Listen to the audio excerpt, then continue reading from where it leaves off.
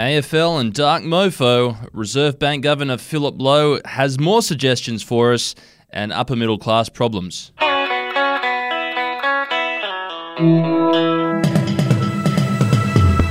Hey, it's Effie Bateman, and this is your Daily Batuta for Thursday, the 4th of May. And I'm Errol Parker, making news today. Tassie Devils to play satanic derby against Melbourne Demons on blood-soaked oval for dark MOFO. In big news for the predominantly monocultural game of Aussie rules, it appears that the Apple Isle of Tasmania will be granted the 19th AFL team licence after being unanimously endorsed by the existing 18 clubs. Yesterday, the presidents reportedly took less than 20 minutes to reach a complete agreement over the decision to add a Tasmanian team into the competition, adding a trendy, avant-garde home art flavour to their predominantly Melbourne-based competition. And AFL chief Gillian McLachlan is in Hobart to make the official announcement this week, alongside his successor Andrew Dillon, who was unveiled as the AFL's new CEO on Monday. He said, and I quote, "We're very interested in the idea of having a satanic derby between the Demons and the new Tassie Devils. That's if everything goes to plan," said McLachlan. "Tasmania isn't just some backwater island full of cider-drinking hicks. It's actually quite edgy now." And up next with some finance news, and RBA boss Philip Lowe suggests rebounding property national market means you need to buy another property before someone else buys it and rents it out to some mouth-breathing peasant who hasn't worked as hard as you. Yeah, some choice words there from Philip Lowe. The Reserve Bank has raised interest rates again this week after giving the mortgage-paying public a month's respite last month, following almost 12 consecutive months of rate rises. But that hasn't stopped the national property market from going up this quarter after a shock decrease the previous quarter, which has led the RBA's boss Philip Lowe to suggest that now is a great time to buy. He said, "It would be easier to shoot a dog with a 12-gauge slug from 6 feet away than to fix the damage this previous government did to the housing market.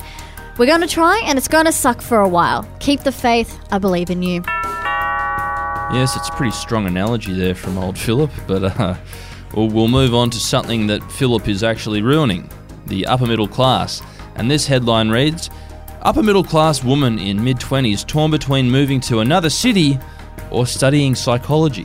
Yes, French Quarter woman Rachel Hendricks has this week found herself going through the single woman's quarter-life crisis, which sees her either contemplating a complete change of scenery or going back to uni. Prompted by yet another dismal week working with some shitty clients, Rachel said she's been feeling really stagnant and just simply can't go on existing anymore.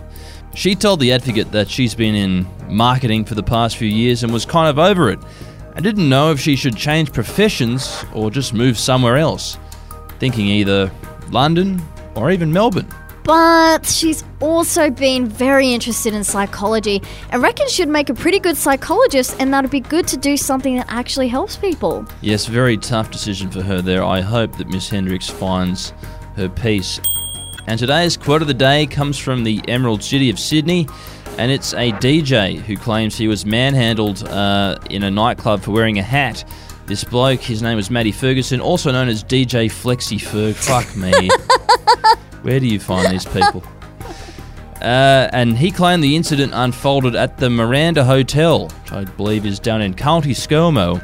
And he said he was kicked out while performing at the venue. And he said, quote, "I was about 10 steps from the door and this security guard comes up to me and goes, 'Oi, mate, you can't wear a fucking hat in here.'"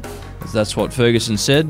And then Ferguson continued, "I was like, man, I literally just got off the fucking deck." Look, mate, just follow the rules and this stuff doesn't happen. That's what happens in Sydney. You break the rules, you suffer the consequences. Anyway, that's what's making news for today. See you later. Thanks.